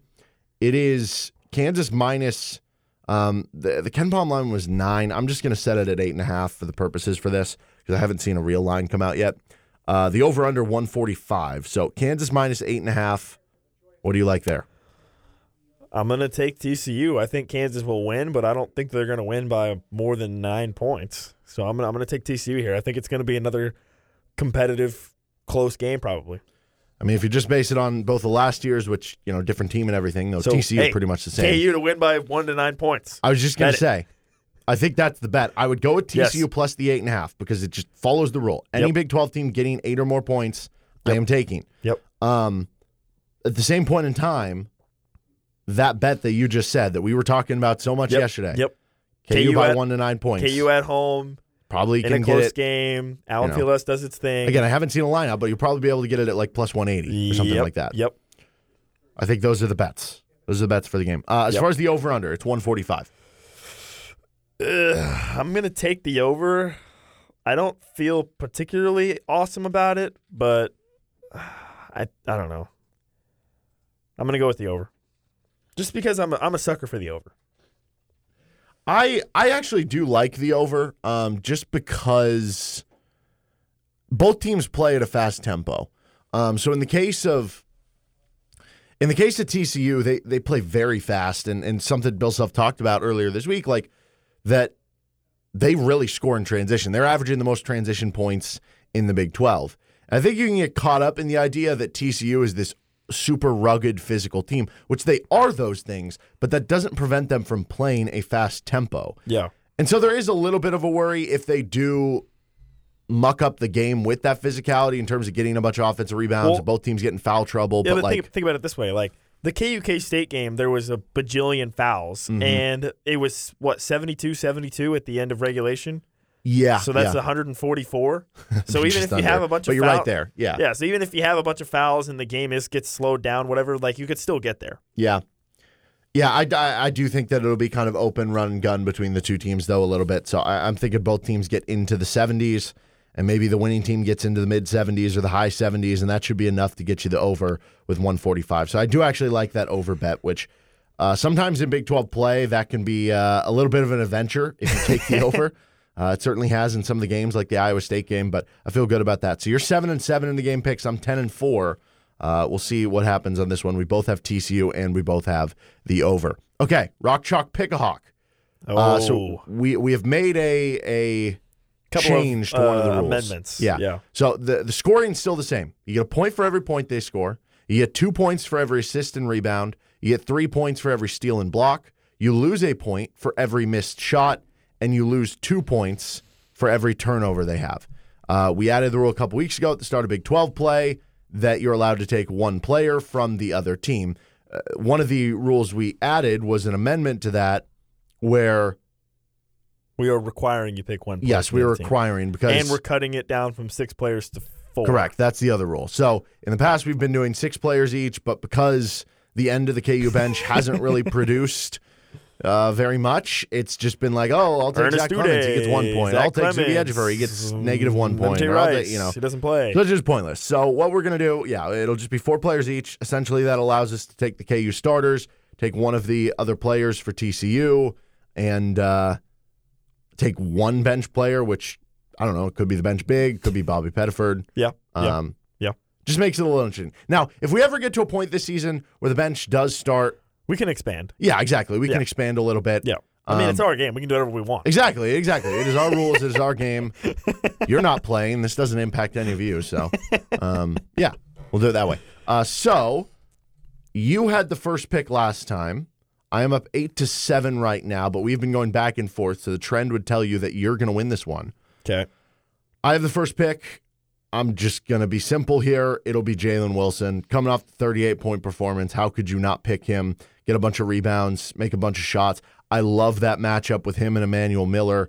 I just think it's a really good, really fun matchup. Now, that could be tough for him on the offensive end because Emmanuel Miller is a pretty good defender and has good size, versatility, and speed at the kind of wing 4 position for them. That could make it tough for Jalen Wilson, but Jalen's just the consistent guy that's going to put up, even if it is a bad shooting game that limits his pick-a-hawk numbers, he's still going to have a high floor, probably get me 20 or 30 pick-a-hawk points because of the amount of points and rebounds that he's going to put up. Yeah. I'm going to go with KJ Adams. I think KJ Adams is poised also for a big game. Is that the first time he's been picked second in this? Maybe, because it's normally either McCullough or Grady Dick. Could be. We've had DeJuan Harris, I think, a couple times. I don't know. I think I picked KJ one time. Okay. I think I picked KJ number 1 overall one time, actually, for a game. Really? I think I did. Maybe I didn't. I don't know. But yeah, I think he's gonna have a good game, especially coming off of. Listen, he's gonna be extra juiced up because of how he fouled out to end the K-State game. He's gonna have a good game. Second pick, I'm gonna go with Grady Dick. I was thinking DeJuan Harris, but I like Grady Dick as more of being able to score more, so I'm gonna go with Grady Dick here. Even though he also kind of struggled against K-State, one of 8 from 3, fouled out as well. I don't think that he's going to have another game this season where he goes 1 of 8 from 3. So I think he's going to be bouncing back. Also, I was just thinking, I guess we can maybe not do this for this game, but another amendment we could add is if the player you pick fouls out, you should lose points. Well, we could just do fouls are worth -1 if you want to add that. That way, if you foul out, it's essentially -5. Not for this game, but we'll think about it. Okay, we'll think about it for the future. Yeah. Because that would be an interesting wrinkle to throw in there. And that would certainly mean it would almost be better to sometimes take bench players because they're not going to get as many fouls. You know what I mean? Could be. Like that would add to the value of the bench players, I guess I would say. Yeah. So I'd be fine with that moving forward. But yeah, we've already started the draft here, so we'll look ahead to that to the future. I do like the KJ pick there because of the fact that I think his strength kind of matches up with Eddie Lampkin. I don't know if he's as big as Lampkin is, but he can use I think his he's speed. going to be able to use his speed a lot in the game, whether it's off the dribble or if Lampkin's playing drop coverage and just kind of sitting back, then KJ, he's going to have one of those games where I could see him hitting 1 or 2 of those like mid-range shots or also having a good passing game because he's in the kind of high post and Lampkin has to come up. Oh, boy. Okay. I thought about taking one of the TCU players here, but I don't really know which one I would take because they have a bunch of different players that you'd have different reasons to take. So I'm just going to, whoever I'm left with at the end, I'll take. I'll go with, I guess it doesn't really matter. If I'm going to go with both the KU starters, doesn't matter what order I'm going to take with my back-to-back picks. But just for the purposes of inspiring confidence, Okay. Kevin McCullough will be my next pick. Bill Self had a sit-down meeting with him. Yep. A quote-unquote long conversation. Yes, a long conversation. Which, by the way, do you think it was a conversation or do you think it was just Bill speaking? That's a good question. Probably mostly Bill speaking, but he probably asked him a few questions. I always love that when it's like, we had a conversation. Oh, yeah, I one guy talked him. and one guy listened. Yeah. That's not a conversation. No, he probably asked a few questions like, how you feeling, how you doing when he first walked into the room. Yeah. Like, how's it going? A few Did questions. you say sorry to the rim after hitting it so many times? Sorry, that was mean. That was mean.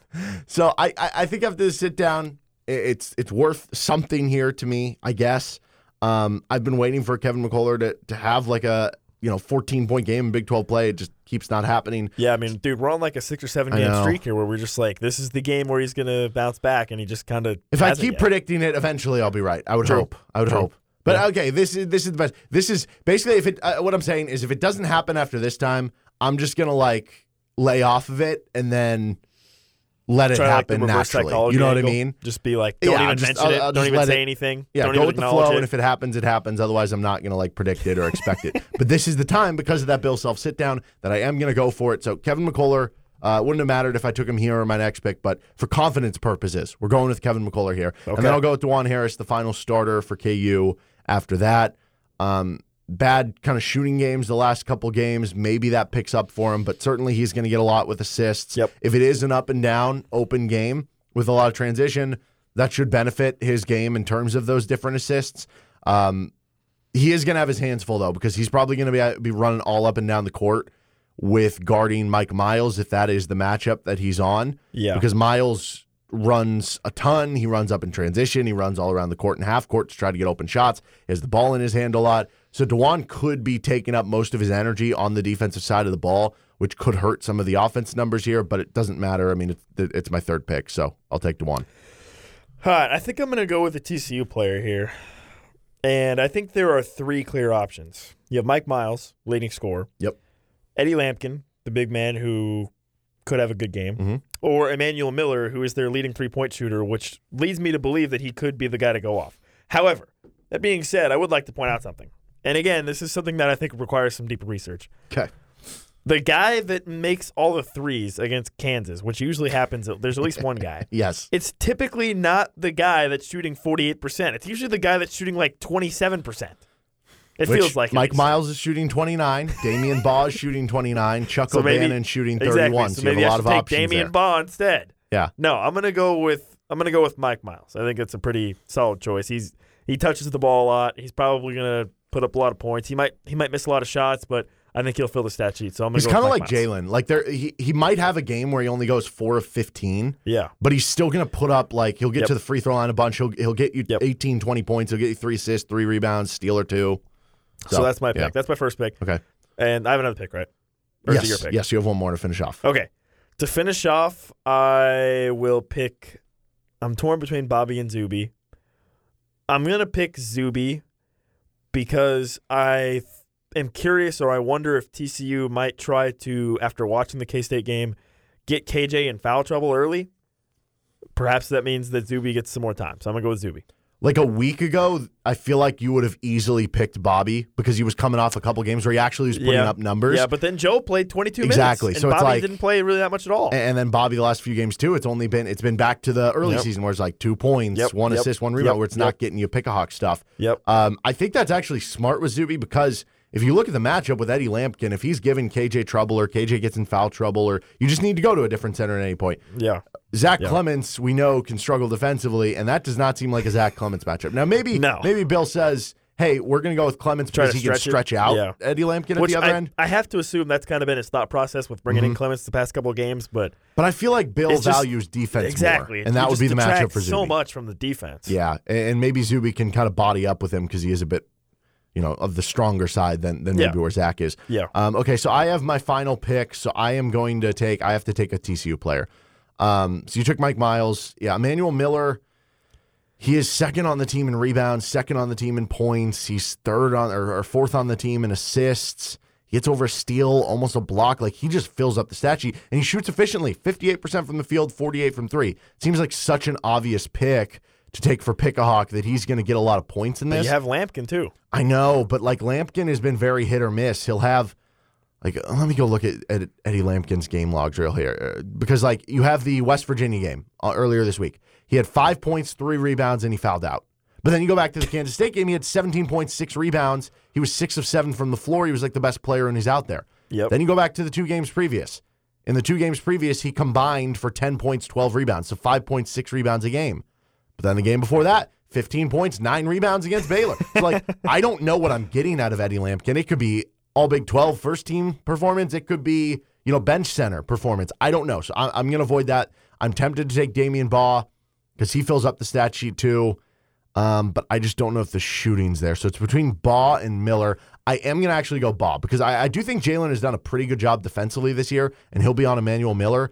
And I'm a little bit worried about Grady Dick guarding Damian Baugh if that's the matchup, because even though Baugh is kind of TCU's point guard, Mike Miles is 6'2", kind of the shooting guard. Yeah. I feel like they'll cross-match and have DeJuan on him, and then they'll put Grady on Baugh. And if that's the case, Baugh's a guy who gets over 4 rebounds per game. He's a physical, 6'4" athletic guard that can really crash the offensive glass too, and I think that could cause Grady some issues. He'll get a bunch of assists. He scores over 12 points. He's the team leader in steals. I'm going to go with Damian Baugh for the last pick. Interesting. Mm-hmm. And what you said earlier about the three-point shooting thing, like, he's not a great three-point shooter, so exactly. It's he'll not go always 3 the for guy. 4. I mean, Yeah. Desi Sills was a 22% three-point shooter, and he, So, I mean, yeah, we'll see if it works out. I mean, I think KU will win, though. All right. He's Nick Springer. I'm Derek Johnson. Sports Stock Market next. This is RCST on KLWN. Depend on it. This is Rock Chalk Sports Talk on FM 1017 and 1320 KLWN. With Nick Springer, Derek Johnson. You can hear Nick on the call tonight with Craig Hershiser over at Topeka West High School for the Topeka Invitational Tournament, as Lawrence High is on to the semifinal round of the event. That game will start at 6:45 or approximately. It's always a tournament game, so you never know when things are going to start. But we'll have that for you here tonight on KLWN and KLWN.com. Tomorrow we have the KU men's game, pregame 10:30, tip-off at noon, and then the KU women's game a few hours after that. But it is that time on a Friday. The stock market is closed. The sports stock market is officially open or closed, one of the two, depending how you look at it. And first up in our sports stock market here, stock is down on understanding Gen Z lingo. Certainly the case for Stan Van Gundy. So Stan Van Gundy takes to Twitter to bemoan load management in the modern NBA and basically says, the NBA is seeing more injuries even though stars are taking games off. There's lighter practices than like the 80s and 90s. So he makes a couple tweets basically saying, there's clearly something more going on here versus, just how they're handling the current situation. Kevin Durant responds to that on Twitter and says, Stan's spitting. Like spitting facts, okay? Which is for Gen Z people. Stan Van Gundy misconstrues this that Kevin Durant is like insulting him or attacking him. So then he responds to Kevin Durant and is basically like, oh yeah, Kevin Durant, whatever, blah, blah, blah. Makes this response. Somebody then responds to Stan and says, Stan, spitting means that Kevin is agreeing with you. It equals spitting facts. And Stan then responds to that and says, I had no idea. So Stan Van Gundy basically arguing with himself on Twitter, which honestly, that's pretty common of Twitter, right? You end up arguing with yourself. So yeah, basically he thought that Kevin Durant was trying to insult him or disagree with him when all along. It goes back to that age-old tweet of somebody on Twitter always thinks that somebody else is trying to argue with them. Yes. When really he was just trying to agree. I know. That might be the most Twitter thing of all time. It's just like, it cracks me up too. You'll see people, and I've done this before too, because you can't illustrate certain conversation constructs over social media and like over text inflection. messaging, right? Yeah. And you'll be like, yeah, I'm agreeing with you. Like, stop yelling at me, That's funny. That's very funny. Especially because it's like, with Kevin Durant, he's just, in general, like, exactly. very... Like Kevin Durant's already a somewhat incendiary Twitter person. So you just expect, like, if you see how Kevin Durant replied to my tweet, like, he's probably hating on me in some way. You know what I mean? But yeah, that's funny. Okay, stock is up on Derek Carr being whiny. Wow. That's not really that big of a surprise. No offense. Yeah, so there's this report came out earlier today, basically with a bunch of different quotes from players and people within the organization of the Raiders about the situation and how Josh McDaniels essentially brought the Patriot Way to Las Vegas. And the Patriot Way is essentially mindlessly going after every single detail and really, really, pointing out everything that goes wrong, everything, whatever, right? That's kind of the bit, that's kind of the quote-unquote Patriot Way. Well, and Derek Carr basically misconstrued that as Josh McDaniels attacking him, essentially is what it sounds like from the story all the time. So basically, it was in these meetings, Josh McDaniels would go through and they would talk about whatever, all the different plays and stuff, and Derek Carr thought he was going after him. And my thought process on that is, Derek Carr, newsflash, you're the quarterback. You're touching the ball half the game. Of course there's going to be more criticism of you. Like, what are we doing here? So, yeah, it just didn't work out. And from the story, the story really paints it as Josh McDaniels is just kind of like doing his job as like head coach. Yeah, they kept saying like he is very consistent in what he does. He does this with everyone, but it was just something unusual for Derek Carr. Yeah, and just Derek Carr didn't handle it very well. Which, like, on one hand, it's not really that big of a story. Like, yeah, obviously you're going to have coaches and players who disagree or handle things differently. But I think just because of how the situation unfolded and, like, the Raiders were supposed to be, like, the AFC West champs preseason, and then they just basically collapsed, like, just not a good look. So, but it does paint Josh McDaniels in a pretty positive light overall, I would say. Yeah, that he's like doing all these Patriot Way things. The problem is that we've seen so many other coaches go to other places and try to do the Patriot Way, and it hasn't worked because. Which doesn't make any sense. Like, what's the key there? Is it just I Bill don't Belichick? know. I think it might be at this point in time, like, it's just, I don't know, things are so different than they were 20, 25 years ago when Bill Belichick took over the Patriots to where, if you started the Patriot Way in the early 2000s, like maybe that was more accepted by players. Nowadays, it's accepted by players with the Patriots because they know the cachet of Bill Belichick. But, like, if Bill Belichick were to just take over, like, would they respond the same way? Like, if he wasn't the previous coach who won all these Super Bowls? I don't know. And so I think that's the problem you're running into. But also, like, Bill Belichick is just kind of the mastermind, it seems like. Stock is up on making the font of your paper a little bigger to get the page requirement. Okay, huge news out of the State Department. They are increasing the font size of their releases to 14-point font. Okay, right? Now, listen. If you're somebody who's around our age, a little bit older, you know that the classic secret to achieving, let's say you have to turn in an English paper and it needs to be 4 pages. You make your periods and your whole paper 14 points instead of 12 points. You double space after the periods. Anything you can do to get to that 4 pages or whatever. Well, guess what? Now, the people with that, it's literally their job. They're doing the same thing. The State Department is like, dude, this sucks. We got to write these long releases. Like, just increase the font size so we have to write less. So what? It's going up to 14 size font? Yeah, and also That's they're changing. Huge. Well, and also they are changing the font that they use. So they use Times New Roman. They're changing to Calibri. So basically, Derek, do you know what a serif is? No. Okay, so a serif is a type of a font, essentially. So Times New Roman, for instance, is a serif font. What it means is, like, on certain letters, like N's or whatever, you have little, like, wings or accents on the end of the letters. So Calibri is a non-serif font. So they're basically taking away the serif as well. It's the most vanilla font there is. Exactly. So basically it's like, but some people say that serif fonts are more difficult to read. Like, if you really want to get into it, man, this is like a This war. is a big controversy? Yes. That I was unaware of? Like English departments, English people, like professor stuff. This is serious stuff, okay? You've got non-serif versus serif font. I'm just waiting for like a documentary where it's like a 2-hour-long documentary, and it's just like you have these people like arguing about it back and forth. But obviously, the State Department, I mean, these are people that are generating mountains upon mountains of papers and releases and all kinds of stuff. So this is a pretty significant change, really, to A, increase the font, and B, switching to Calibri, which is a non-serif font. See, what this just sounds like to me is the State Department, you're going to have a lot of like older people reading it who are like, exactly. your 70-year-old politicians. Old people say that they need serif bigger fonts are more difficult to read also. I think it's just they need bigger font to see it. So that's all this is to me, I don't know, whatever you want to do with your font, go for it, I guess. But that is weird because, your whole life it's like, hey, you're writing this essay, make sure it's in, like you said, 12 point. Exactly, yeah. Like Times New Roman. For people that are our age or in their the millennial generation, people growing up writing papers on the computer and stuff in grade school and high school, like, yeah, exactly. It's this is a 5-page paper. Find out any way you can to make it 5 pages, basically.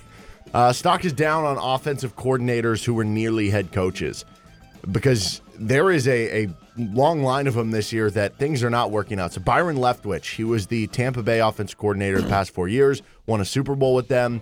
He nearly got the head coaching job when Bruce Arians left. Instead, they went to Todd Bowles, and he also was interviewing for other head coaching positions around the league. He ends up getting fired today. Yeah, I'm pretty surprised. Or yesterday. I'm pretty surprised that he got fired. I am too. It felt like Tom Brady kind of stunk, and the offensive line was super injured and sucked. Leonard Fournette is kind of old and washed out. Yeah, and slow. Like Chris Godwin was coming back off that bad, was it Achilles or ACL injury? ACL, yeah. I don't think it was really Byron Leftwich's fault. I don't know. So either. Maybe that's just me. Like he had one bad year. I mean, I know they threw the ball 99 times a game, but I mean, wasn't that because they just couldn't run? And well, maybe they should have re-signed Ronald Jones then. I guess. I mean, why'd they let him go? I guess. Leonard Fournette is bad. So, actually, the Chiefs signing Ronald Jones, it didn't really help them much, but if it debilitated detracted Tom from Brady and the Buccaneers, then it's probably a win, Yep, right? I would agree. Greg Roman, who was the Baltimore Ravens offense coordinator for the past handful of years with Lamar Jackson, has been getting head coaching looks, and, I mean, he's just been fantastic for what he did for them to reinvigorate that offense around a running quarterback. He resigned yesterday, so he's no longer going to be there. I don't know where he's going to go. Yeah, that is interesting. And then Eric Bieniemy, who continues to not be able to get a head coaching job.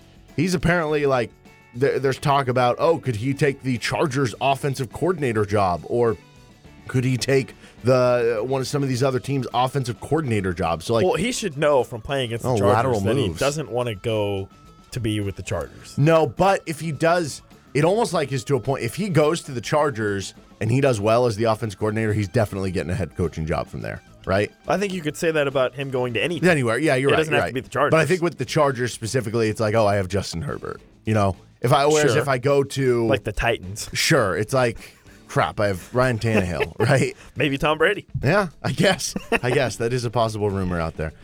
Stock is either down on me or NBA marketing, one of the two. Maybe I'm just living in a wrong bubble here and I missed out on this stuff, but I feel like this is an NBA marketing thing. I agree. You had zero clue about this today, too. When I put this on the rundown, you were like, what? That did not happen. I literally didn't believe you. You did not believe me. I was like, this is not true. There was a game played in France yesterday. An NBA game. An NBA game between the Chicago Bulls and the Detroit Pistons. Like a real live, regular season NBA game that counts for the wins and losses. With all the real players. Zach with all Levine the actual and, players. I don't know, whoever else is on the two teams. Cade Cunningham. Yeah, well, no, he's injured. Oh. But yeah, I mean, like, first of all, why did you pick the Bulls and the Pistons? Is it because Zach Levine, his great-grandfather, is from France? I don't know. But yeah, I had zero clue this was happening. There was even a game in France yesterday until I read about something today, and I was like, wait, what? Yeah, I don't understand it at all. I didn't even know about it. Why would you even do this? Why would you have a regular season game? It's not like football where you have like a week off or you have the bye week and then you can have 2 weeks off in between games. Like, what? Yeah, I really am not sure about this one. This is a real head scratcher. Plus, like, isn't the NBA already a pretty big international global sport? So. Like, do they really need to do that to because the NFL's angle on playing games overseas is like trying to expand and reach new fan bases, but doesn't the NBA kind of already do that? I think they do. Inherently, they just do it because there are so many players who go to the NBA from overseas, and then all of a sudden they're like when Victor Wembanyama comes over, everybody in France is going to watch all the Victor Wembanyama games. French. Yes, so I guess maybe, I don't know if that played into it. But they're already going to, once he comes to America, like if they're basketball fans, they're already going to watch his games, you know? They didn't have to do this. This would make more sense if it was like the Bucks playing in Greece, right? Or like something like that. Sure. Yeah, I guess. But even then, I just don't get it. I don't get it at all. And again, back to the idea, I had zero idea this was happening. Yeah. And I'm still not 100% sure it did happen. I agree. I think it's a conspiracy. Last one, stock is down on Gonzaga.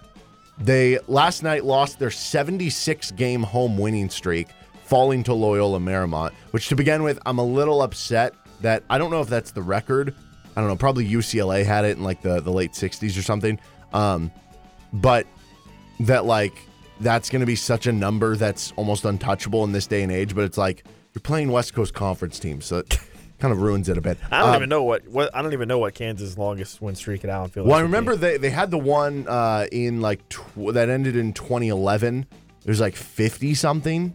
Okay, high 40s maybe. That they lost to Texas. Bill Self wins 95% of his games at Allen Field, so it's got to be pretty high. Yeah. So Gonzaga lost that 76-game home winning streak. Earlier in the week, Mark Few was on a Gonzaga Players podcast with Drew Timme and a former player on there too. I think it was Nigel, Goss Williams? Williams Goss? I forget which order that went in. He was calling out the team for not talking enough on defense. They are now ranked 14th on KenPom. That would be their lowest finish since 2016. And they're not even winning the West Coast Conference. That would be St. Mary's right now. So, Has disaster. St. Mary's surpassed Gonzaga? That's what the people are wondering. I mean, Drew Timme comes back for another season. It was like, oh, this is going to be a special season. No, this is going to be a very unspecial Gonzaga season, actually. Is how this is going so far. And I mean, but also this to me smells like a situation where they end up being like a 4 or 5 seed, and then they just turn it on in the tournament and dominate, and then they're there again. Yeah, maybe. We'll see. He's Nick Springer. I'm Derek Johnson. That is our sports stock market. This is RCST on KLWN. Depend on it.